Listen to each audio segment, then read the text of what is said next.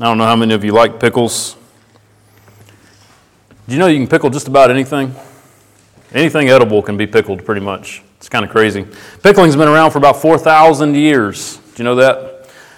You know, they didn't have refrigerators long for a lot of that time, so they had to come up with ways to preserve food and make it last longer, and they figured out that if they soaked certain foods in certain solutions, they would last longer and they could eat it longer without getting sick.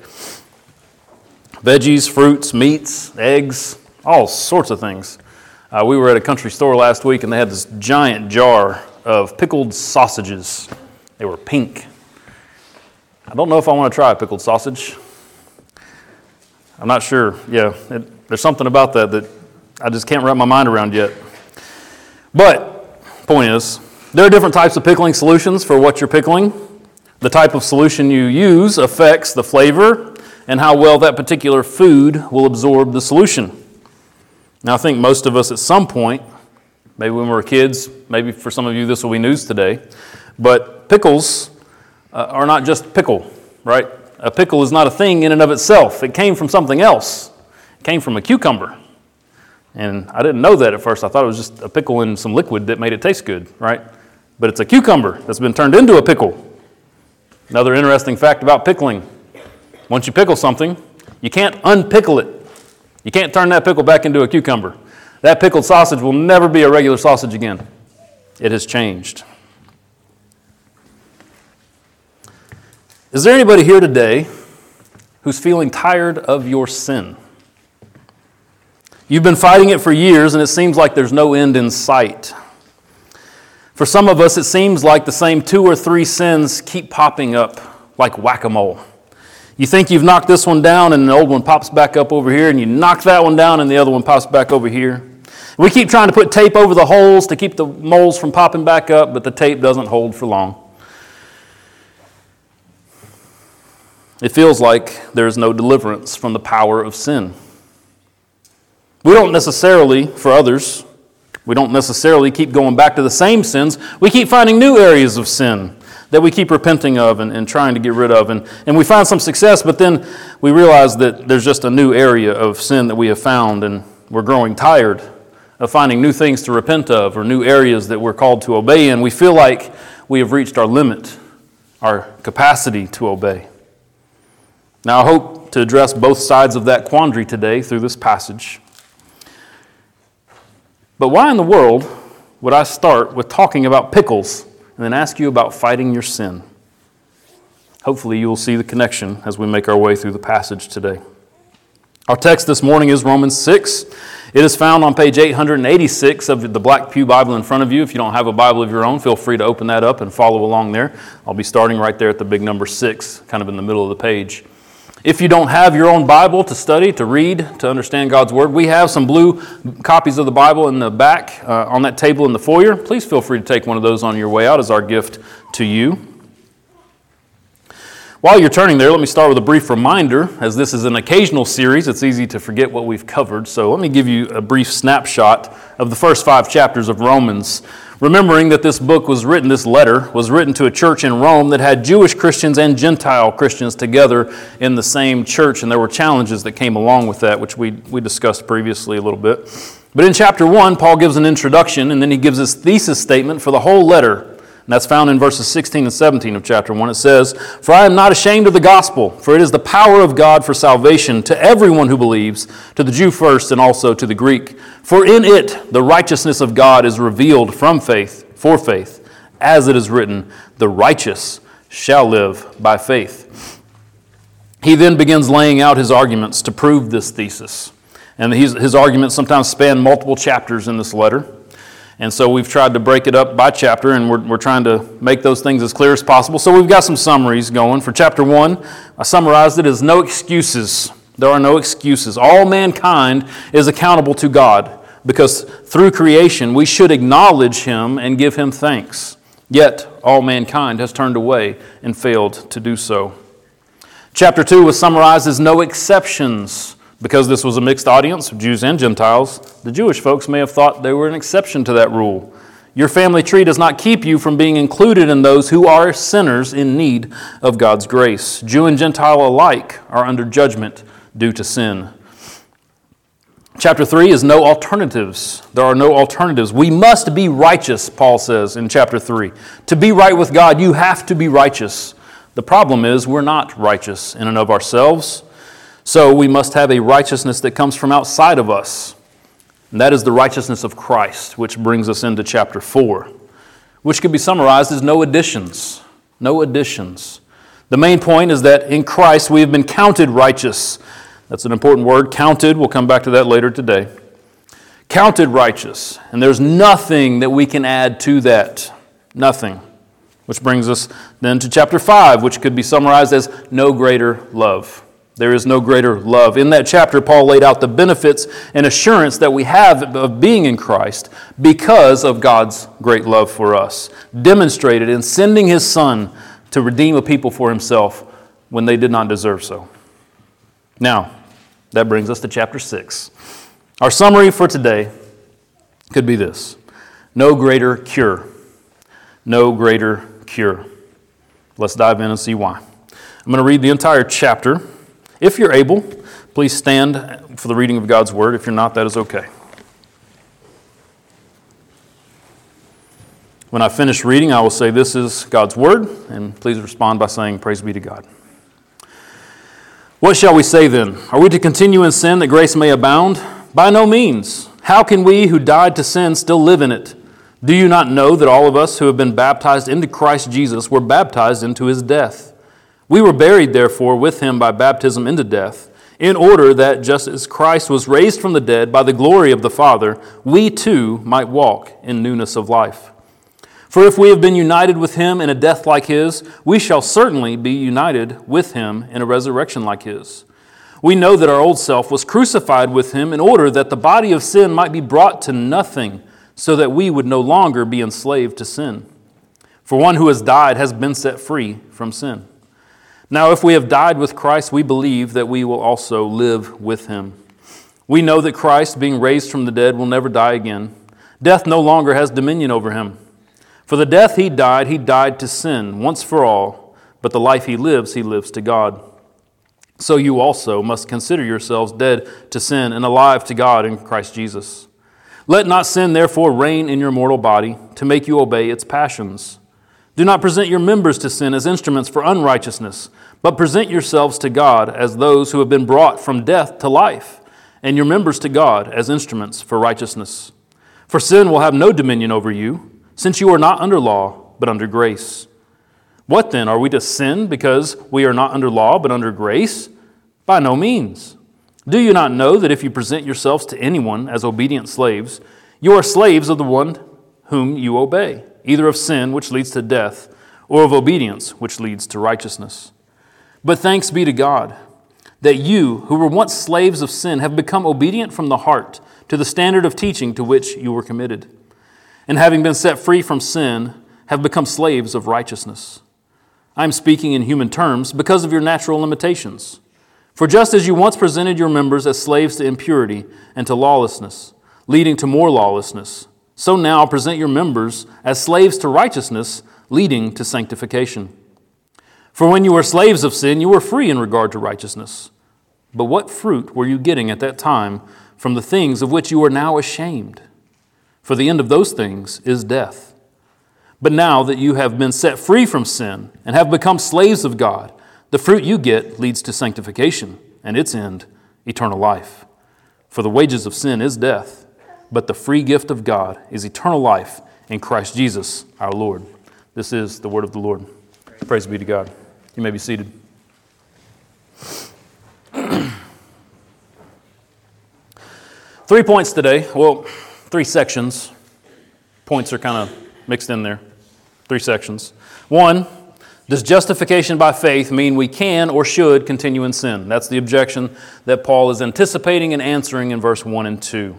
Does justification by faith, which chapter 5 established very clearly, does that mean that we can or should continue in sin? Number 2, we are united to Christ in death and life. We're going to look at both of those aspects. And then 3, the fruit of being united to Christ in death and life. So 1, starting at the beginning of the chapter, Does justification by faith mean we can or should continue in sin? Let me read verses 1 and 2 again. What shall we say then? Are we to continue in sin that grace may abound? By no means. How can we who died to sin, still live in it? So remember last time we talked about being in Adam or in Christ. That's the two options. You are either in Adam or you are in Christ. In Adam, we have a sinful nature that we inherited from him, and that nature deserves death because we have all sinned and fallen short of the glory of God. We have all gone astray. We have all rebelled against our holy and loving Creator. Even before the formal law was given, all mankind was sinful. We see that in Romans 1, 18 through 32, chapter 2, 1 through 5, verse 8, verse 12, 17 through 24, chapter 3, 9 through 18, 23, chapter 5, verse 10, and 12 through 19. In case you were wondering where I got that. We were all sinful. We have all fallen short of the glory of God and need redemption. That leads us to the statement that Paul was anticipating, leading to some twisting his words and logic to justify living in sin, right? So at the end of chapter 5, the last two verses, which we didn't get into a whole lot last time, so just to kind of briefly, because they connect the two chapters, let's look at them. Chapter 5, verse 20 says, Now the law came in to increase the trespass, but where sin increased, grace abounded all the more, so that as sin reigned in death, grace also might reign through righteousness, leading to eternal life through Jesus Christ our Lord. So you can see where Paul would anticipate, because some people already had been twisting Paul's words, he knows it's coming, that if sin increased so that grace could increase and abound all the more, well, then why not go on sinning so that grace abounds all the more, right? Paul says by no means. This is not a correct assumption. The point of grace abounding all the more as a result of the law increasing the trespass at the end of chapter 5 is to make clear and plain the great mercy and grace of God towards sinners.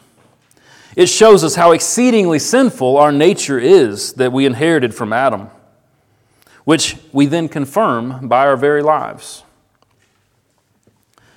I don't need to go on intentionally sinning or just not caring if I sin in order to increase God's grace to me. If it were possible that I could stop sinning today, if I was outside of Christ, but I could stop sinning today, if that were possible, I could live the rest of my life, that would not diminish the grace needed, the grace required to bring me from spiritual death to spiritual life, because my sin had already condemned me to death. But the increase in trespass, what that does is it increases my understanding and awareness of it and my appreciation for God's grace in my life. The more we see how sinful we are, how sinful our human nature really is, the bigger the cross becomes to us. We don't deny our sin. We confess it. Each week we have a public confession of sin. We pray a prayer of confession together, recognizing this truth that we still struggle with sin, that our sinful nature deserves God's wrath. We sing about that. See, if I think I'm pretty good, I've just kind of fallen a little bit short of God's glory, then the cross is quite small to me. But as I go through life struggling against my old sinful nature, I see more and more clearly how much I deserved God's wrath for rebelling against Him in all sorts of ways.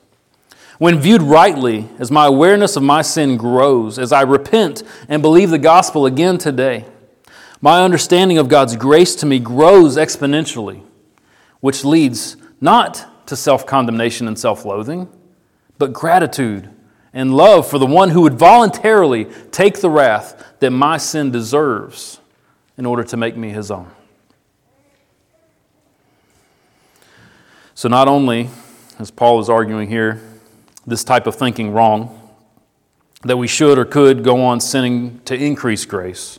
It's not just a misunderstanding of the application of God's grace, it's actually a contradiction of terms. Paul is arguing that those who have been justified by faith would not continue on in sin using this twisted logic because of what we see in the second half of verse 2. We died to sin. Verse 2b, how can we who died to sin still live in it? When you die, you no longer live, right? I mean, it's just, this isn't high-level logic. If you have died to sin, you can't go on living in it. Paul makes a pretty stark addition here to his argumentation that he's been making in the previous chapters. He's been talking about death coming because of sin, and Christ dying for our sin to justify us. And now he inserts that we have died to sin. Did you catch that? What? When did we die? Did you know in Christ you have already died? Imagine how the church in Rome might have reacted to hearing this for the first time. Paul recognizes he needs to explain this, and we see his explanation laid out in verses 3 through 10, and really the rest of the chapter is fleshing out the implications and the application from this. So let's look back at 3 through 10. Do you not know that all of us who have been baptized into Christ Jesus were baptized into his death?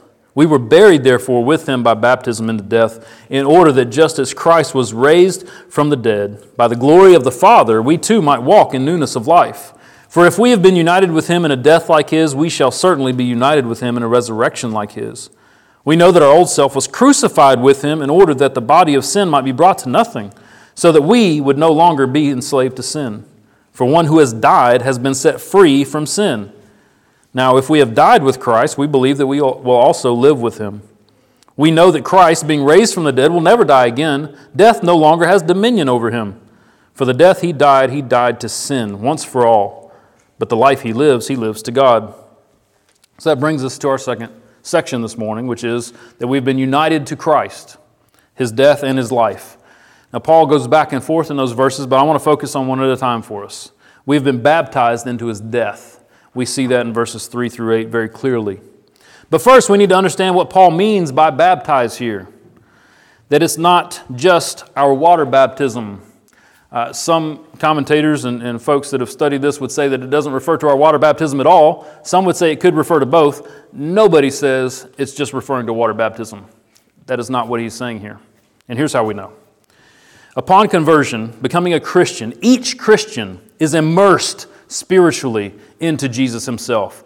And we are indwelt then by his Holy Spirit. The word baptize there literally means to immerse. We're going to come back to that in just a second. In verse 5, though, he uses the term united with to describe what he means by baptized. That we have literally been joined to.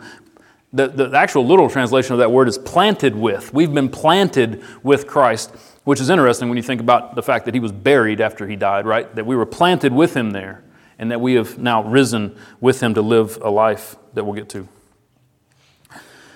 The point is that things planted together grow together, and they're of the same origin. That's what that word is talking about. The union with Christ is not hypothetical. It's not an analogy.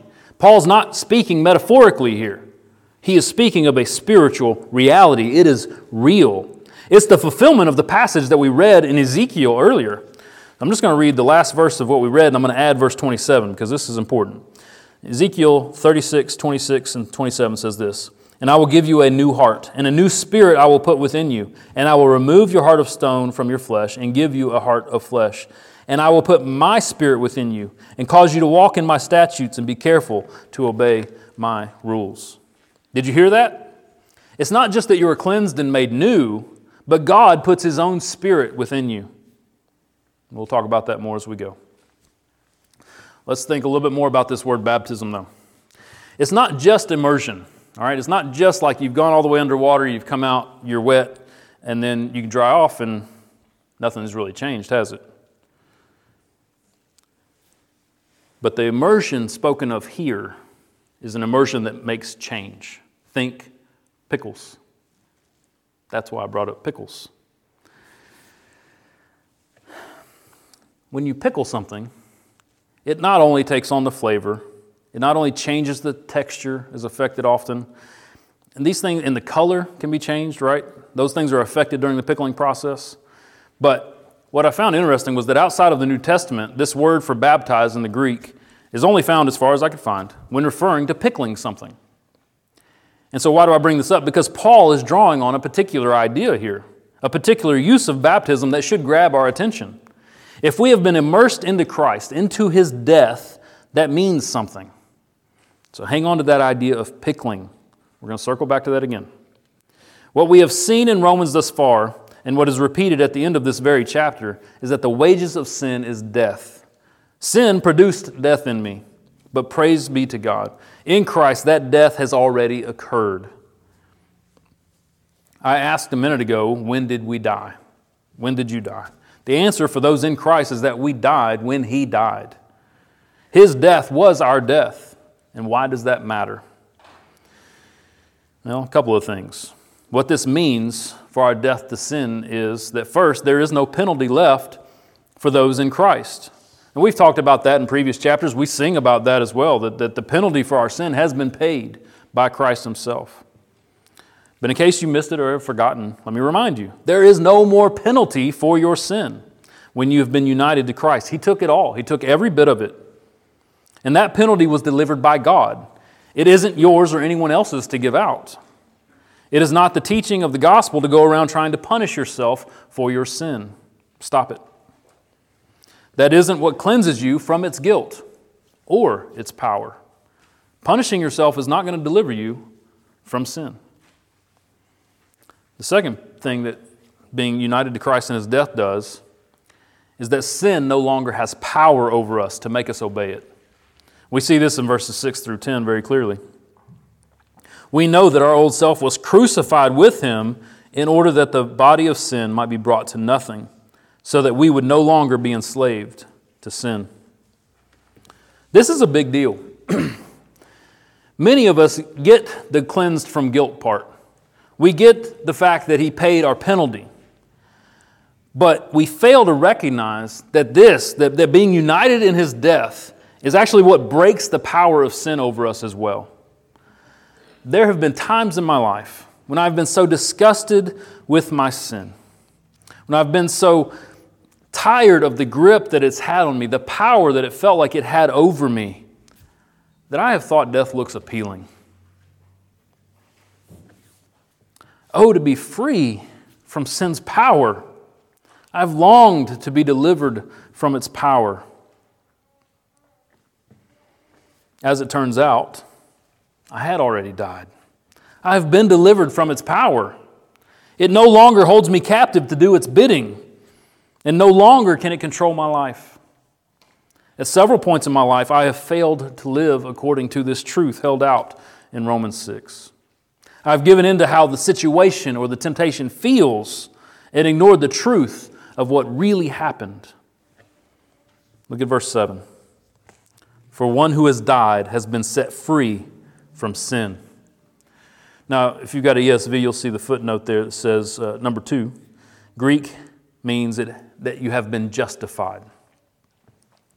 I think the translators are fine in using the word free here because it is the same effect. That if you have been justified, then your sin no longer has power over you. You have been freed from sin because that was its power, that you were guilty before God. Death set us free from sin. It justified us from sin. Because Jesus died for us, we died with Him, which broke the power of sin over us. The death He died, verse 10 says, He died to sin. So we don't continue in sin because He died to sin and we died with Him.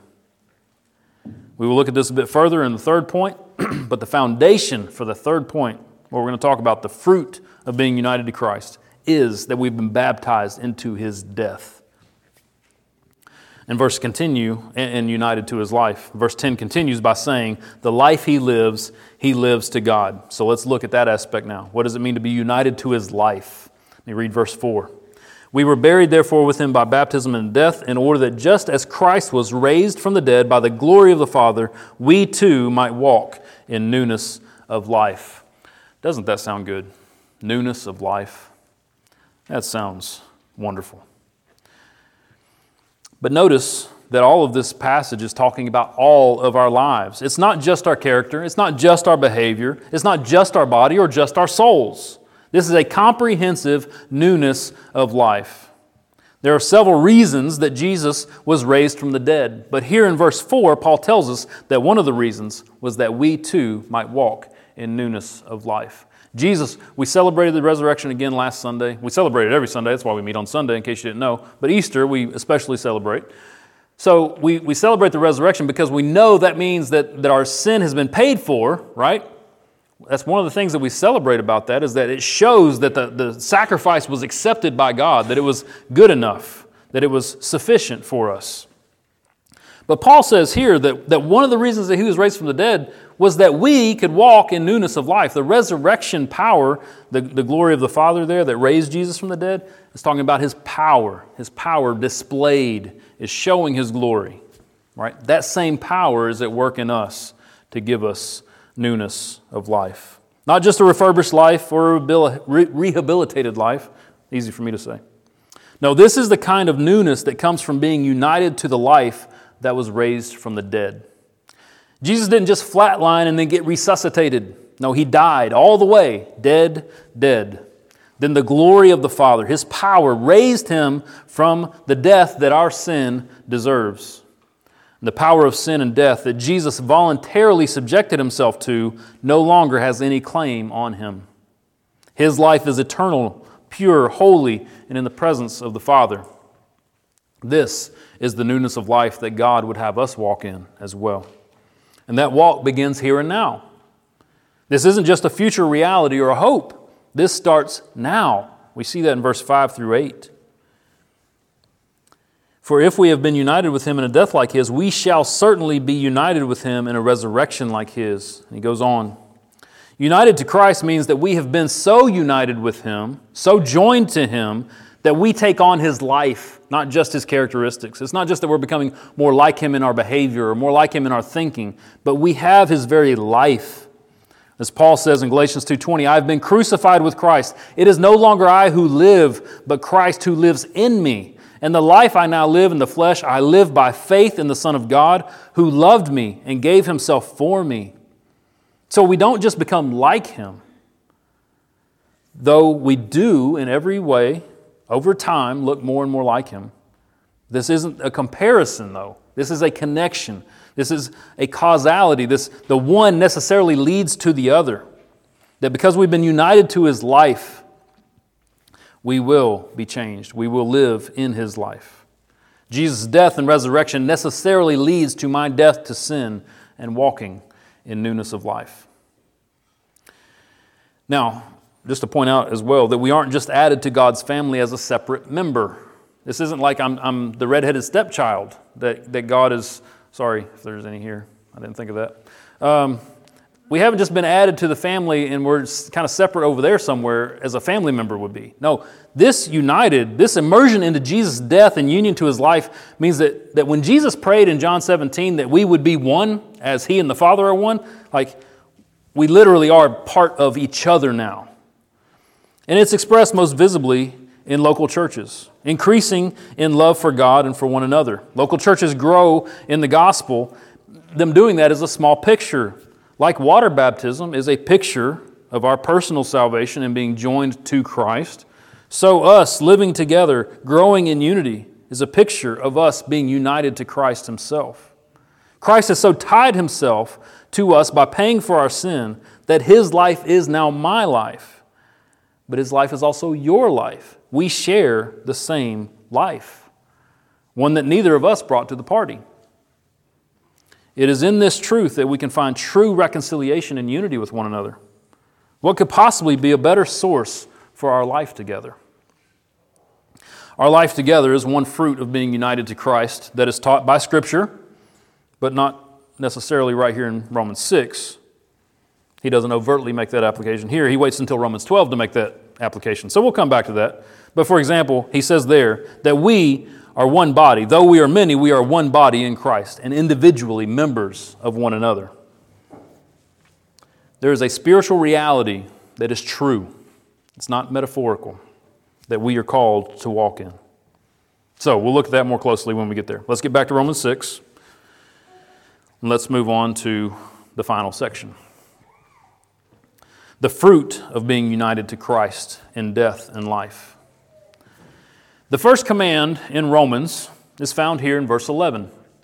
So he spent 5 chapters, almost 5.5 chapters now, laying out his reasons.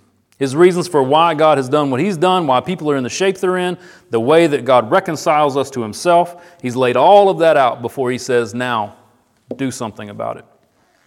Verse 11 says, so you also must consider yourselves dead to sin and alive to God in Christ Jesus. That word consider there, remember, as I mentioned earlier when I was talking about the summary of the previous chapters, that we've been counted righteous by God. It's the same word here that is used for consider. Specifically, that God counts us as righteous by faith in Christ. So when Paul commands Christians to consider themselves dead to sin and alive to God, it's with the same certitude as our faith being counted to us as righteousness. So when Paul tells us to consider this thing, he's saying it is true. You need to wrap your mind and your heart around this. This isn't like, maybe it's kind of true, maybe it's part of the way true, kind of it's true. No, this is a settled fact, and it needs to be so in your mind, in your heart, in our very lives. That's why I spent so much time on thinking through that second section of being united to Christ, what that means. It is true. This is a done deal, and you need to think deeply about that. That word consider there isn't just okay. It's not a quick mental assent, and it's not like considering, is this really true or not? No, it's spending our time and effort in wrapping our minds around the truth in such a way that it becomes real to us, that we experience it as real, not just think that it might be true. Are you tossed around in your life? Do you feel like everything is kind of knocking you off balance? Is it possible that it's because this foundational truth of the gospel is not settled in your own heart? In Christ, you have died to sin. Do you know that? Are you growing in your experience of this truth? Notice as well that this first command that comes in Romans is not just a negative command. It's not just to consider that you're dead to sin. There's a positive aspect of it as well. You are alive to God in Christ. It's not just that I've died to sin, I've been made alive in Christ. Death no longer has dominion over me. This is not some dead religion. This is not only about denying yourself and taking up your cross as Jesus commands, but it is about living to God. He has raised us and will raise us with Jesus our Lord. Do you know that today? So step one, fruit one, application. Consider. Settle it in your mind to recognize the truth that you have died to sin, you've been made alive to God. You have been pickled. And a pickle can't become a cucumber again. You can't go back to the old nature. It's gone. Step two, fruit two, verses 12 and 19. The second command. Let not sin, therefore, reign in your mortal body to make you obey its passions. He clarifies that in verse 19. Let me read that. I am speaking in human terms because of your natural limitations. For just as you once presented your members as slaves to impurity and to lawlessness, leading to more lawlessness, so now present your members as slaves to righteousness, leading to sanctification. To present in this way means to place a person or thing at one's disposal. So he's saying, present your members to one for their disposal. Paul is telling us to stop presenting our members to sin as instruments for unrighteousness and start presenting our members to God and our members, presenting ourselves to God and our members as instruments of righteousness. In other words, the Christian life is not one that is only spiritual with no connection to my physical life. Let me get specific. What members might we present? What does your mind drift to when you don't have someone or something demanding your attention? For you mothers of small children, that's very little time where you don't have something demanding your attention. But what does your mind drift to in those moments? What do you choose to think about when you have the option of choosing what you're thinking about? What do you fantasize about? Do you dwell on the things that you want? Do you dwell on the things that you don't have or can't have? Or are your thoughts focused on seeking the kingdom of God? We are to present our minds as instruments of righteousness by setting them on God and things above. A few references if you want to jot them down. Romans 8, 5 through 7, Colossians 3:10, Matthew 6, 25 through 34, for a couple of examples. You can find plenty. Your mouth. How's that member doing these days? Is your mouth an instrument for sin or an instrument for righteousness? Are you presenting it to God as an instrument for righteousness? Do your words tear down or build up? Do your jokes bite and sting or do they bring joy? Do you speak the truth in love or do you shade the truth to benefit yourself? Or do you use the truth as a weapon? We are to present our mouths as instruments of righteousness by speaking the truth in love, building others up, addressing one another in psalms, hymns, and spiritual songs. References: Romans 3:14, chapter 10, 8 through 10, Ephesians 25 and 29, for a couple of starters. Your hands, are they idle? Do they work all the time like the world depends on them? Do they give loving and gentle touch, or are they harsh and even violent? Do they work hard for your own security or your own ego, or do they work hard in order to be generous with those in need? We are to present our hands as instruments of righteousness by serving one another, working hard as unto the Lord, showing generosity and hospitality, to name a few. References: Romans 2:21, chapter 12, verse 13, Matthew 6, 19 through 21, Ephesians 4:28, 1 Thessalonians 4:11. Your eyes. Do your eyes covet your neighbor's stuff or your neighbor's lifestyle, their success, their family dynamics, their Facebook page? Do your eyes look lustfully at images or people? Do you seek to satisfy your soul by what you see in this world or by what you see in Christ? We are to present our eyes as instruments of righteousness by looking to Christ not only for salvation, but for sanctification and contentment. We are to see those in need, not just ourselves. Matthew 6:22, Philippians 3:17, 2 Peter 2:14, 1 John 2:16. Your ears. What are you listening to? As my mom and my grandparents used to say, garbage in, garbage out, right? That goes for our eyes and our minds as well, but specifically here because of the power of hearing. Our listening is important. How do we come to Christ? We hear the gospel proclaimed. How do we set our mind on things above? Through our eyes in God's word and through our ears hearing the word preached and read. So, are you hearing more of God or of the world these days? We are to present our ears as instruments of righteousness by listening to God and listening to our brothers and sisters share their joys and their sorrows, thereby bearing one another's burdens. You can see Romans 12:15, 2 Timothy 4:4, 1 John 4:5 through 6.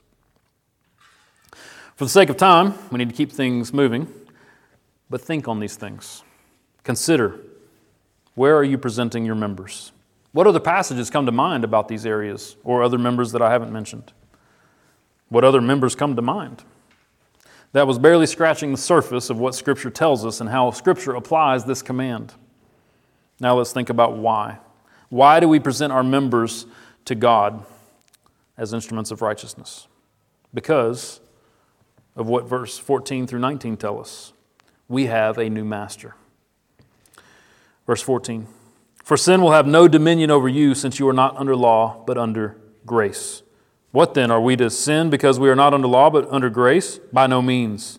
Do you not know that if you present yourselves to anyone as obedient slaves, you are slaves of the one whom you obey, either of sin, which leads to death, or of obedience, which leads to righteousness? But thanks be to God that you who were once slaves of sin have become obedient from the heart to the standard of teaching to which you were committed, and having been set free from sin, have become slaves of righteousness. Notice the language. It's language of authority. It's language of authority. Sin and dominion. Sin had dominion. It had authority and power over you. You were enslaved to sin under the law. Sin was reigning, it says in verse 12, making you obey its passions. But now, in Christ, you're no longer under the law. Sin has no more dominion over you. Does that mean there is no authority in your life now? Paul would say by no means. The authority you are under is Christ and His grace. To be under someone or something is to be submitted to it, to be obedient to a person or thing. You're going to be obedient to something. We like to think that we're autonomous, that we can rule or run our own lives. This is not the truth. This is not reality. You will obey something, either your sinful passions or Christ and His grace.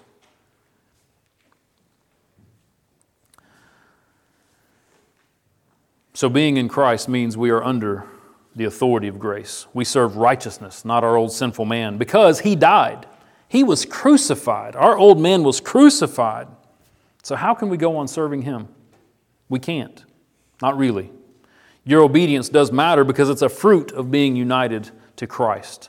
Just as He now lives to God, so we too will live to God as we live in Jesus. Notice this important point, verse 19. I didn't read it just now, but look at what he says at the beginning. I am speaking in human terms because of your natural limitations. Paul acknowledges that his analogy to slavery breaks down, primarily because God is not just a benevolent taskmaster. No, He loves you and gave Himself for you. So we can joyfully present ourselves to God in obedience because we know the heart of God towards us is full of love and mercy. Consider who it is that has united Himself to you. How merciful, how loving, and how humbling to us that the King of Kings and Lord of Lords would pay His life, not only to make you His possession, but to unite you to His very life. And this life that is His, shared with us, brings another fruit. Let's look at 20 through 22. For when you were slaves of sin, you were free in regard to righteousness. But what fruit were you getting at that time from the things of which you are now ashamed? For the end of those things is death. But now that you have been set free from sin and have become slaves of God, the fruit you get leads to sanctification, and its end, eternal life. The next fruit is assurance of life, now and eternally. Paul's final appeal in this chapter gets to the heart of why it feels, of the way it feels to live under sin or under grace. Under sin, you can feel free in regards to the law. There is an enticing element of sin that plays on our desire to be our own authority, to make our own way, to be our own God. But stop and think. Think deeply. Paul says, what fruit were you getting in your freedom from the law? Shame and ultimately death are the two that he mentions. Bad fruit in this life and death in the one to come. All too often, we don't consider sin or righteousness. We just go with our gut and how we feel about things. We busy ourselves with activity, often because we don't want to stop and consider the truth. That would risk feeling the weight of our guilt and shame. We want to quickly sweep it under the rug of God's grace and move on without thinking or feeling too deeply. That's because we know that sin deserves God's wrath. Yet we still find pleasure in it. The end of those things are death, as verse 21 says. We don't like to think about death. Certainly the fact that we deserve it. And often we don't know what to do with that. How do we live in this time in between? The time in between the dying with Christ and waiting to be raised with Him to sin no more. We live in the truth of God's Word. We believe, we count it as true. We settle it in our minds that this is true, that we have in fact died to sin and have been raised to walk in newness of life. We think deeply about sanctification. Paul's used that word twice. What does that mean? It's the process of being made holy. So let me back up to verse 17 for a moment. But thanks be to God that you who were once slaves of sin have become obedient from the heart to the standard of teaching to which you were committed. Two things to point out. One, there has always been a standard of teaching that is to be followed, to be obeyed. This is another word for doctrine. Paul likes that word. He uses it quite a bit. What you are taught, what you believe, and therefore obey is important. Two, they obeyed from the heart. They had been pickled. Upon being immersed in Christ, we are changed from rebels to obedient children. Obedience to the truth of God's Word by faith is the first fruit of conversion. We obey the call to repent and believe. You can't become a Christian without obeying that command to repent and believe. And then we learn that there's more to it, not to our salvation, but more to this life, this newness of life. And so we continue to obey more as we learn and grow more. And that brings us back to verse 22. Verse 22 is one of the places where we get a good picture of what is called progressive sanctification. That means that God is in the process of making you holy, the definition, right? Setting you apart for Himself. That means that we aren't all the way there yet, but the progress continues because God is faithful to do this work. See, the end, the goal, or the result of sanctification is eternal life. You have been justified by faith. That's settled. You've been made right with God. That's complete because you died with Christ. The old man was crucified with Him. You are being sanctified by living in the life of Christ. His life is a life of loving obedience to the Father. You have been put in the pickling solution of Christ. The longer you stay in it, the more you absorb. Jesus said, "Abide in me and you will bear much fruit." Quit trying to jump out of the pickle jar. Present your members to the pickling process. Now that everybody's getting hungry because I keep talking about pickles, let me draw this to a close. Verse 23, Paul sums it up, what he's talking about here. "For the wages of sin is death, but the free gift of God is eternal life in Christ Jesus our Lord." How do we know it's eternal life? Because of what verse 9 says. That we know that Christ, being raised from the dead, will never die again. Death no longer has dominion over Him. He put Himself under the dominion of death to conquer it such that it will no longer have dominion over you and me. We know that we will live eternally with Him because we are in Him. He is our life. If He has been raised to eternal life, then so will we who have been unified with Him, who have been united to His life. He is our life. We are in Him. He is our righteousness. He is our hope. He is our Savior. If you are here today and you are not a Christian, you have earned death for yourself, just as we all have. But praise be to God, the free gift in verse 23 is that God would give you eternal life in Christ Jesus. Let me plead with you today, if you have not placed your faith in Him, if you've not repented of your sin and turned to Jesus to have this life, it is offered to you today. Please listen, consider the truth of what you've heard. If you would like to know more about that, please talk with me or Pastor Sean after the service today. So, to conclude quickly, applications from this passage, I've mentioned them, but I want to remind you. Dwell on the truth, consider the truth of what has been accomplished for and in you through the death, burial, and resurrection of Jesus. And because of that, then, by faith, present yourself to God and your members as instruments of righteousness. Keep thinking about the implications for us, for all of us who are united to this one life, Jesus Himself. And finally, remember that there is no greater cure for sin, both the penalty and the power. Don't go on thinking that Christ died only for the penalty of sin. Yes, He took the penalty, but He died to sin to break its power over us who died with Him. Sin no longer has dominion over you. Just because you aren't perfect yet doesn't mean we have to give in to every temptation. Fight your sin by presenting your members to God as instruments of righteousness. Don't just stop trying to sin. Present in a positive, active way yourselves to God and your members as instruments of righteousness. Will you pray with me? Our Father in heaven, we thank You that You really accepted Christ's death for our sin to break its power over us, to pay the penalty for us, that You really united us to His death and to His resurrection. God, we thank You that in Christ we can have peace with You and power for living this life today, that we don't have to wait for someday, but that today You have called us to present ourselves and our members to You for Your glory, for Your purposes, at Your disposal. Oh God, help us. We need Your help. We cannot do this in our own strength. Please empower us by Your Spirit that You have put within Your people. We pray these things in Jesus' name. Amen.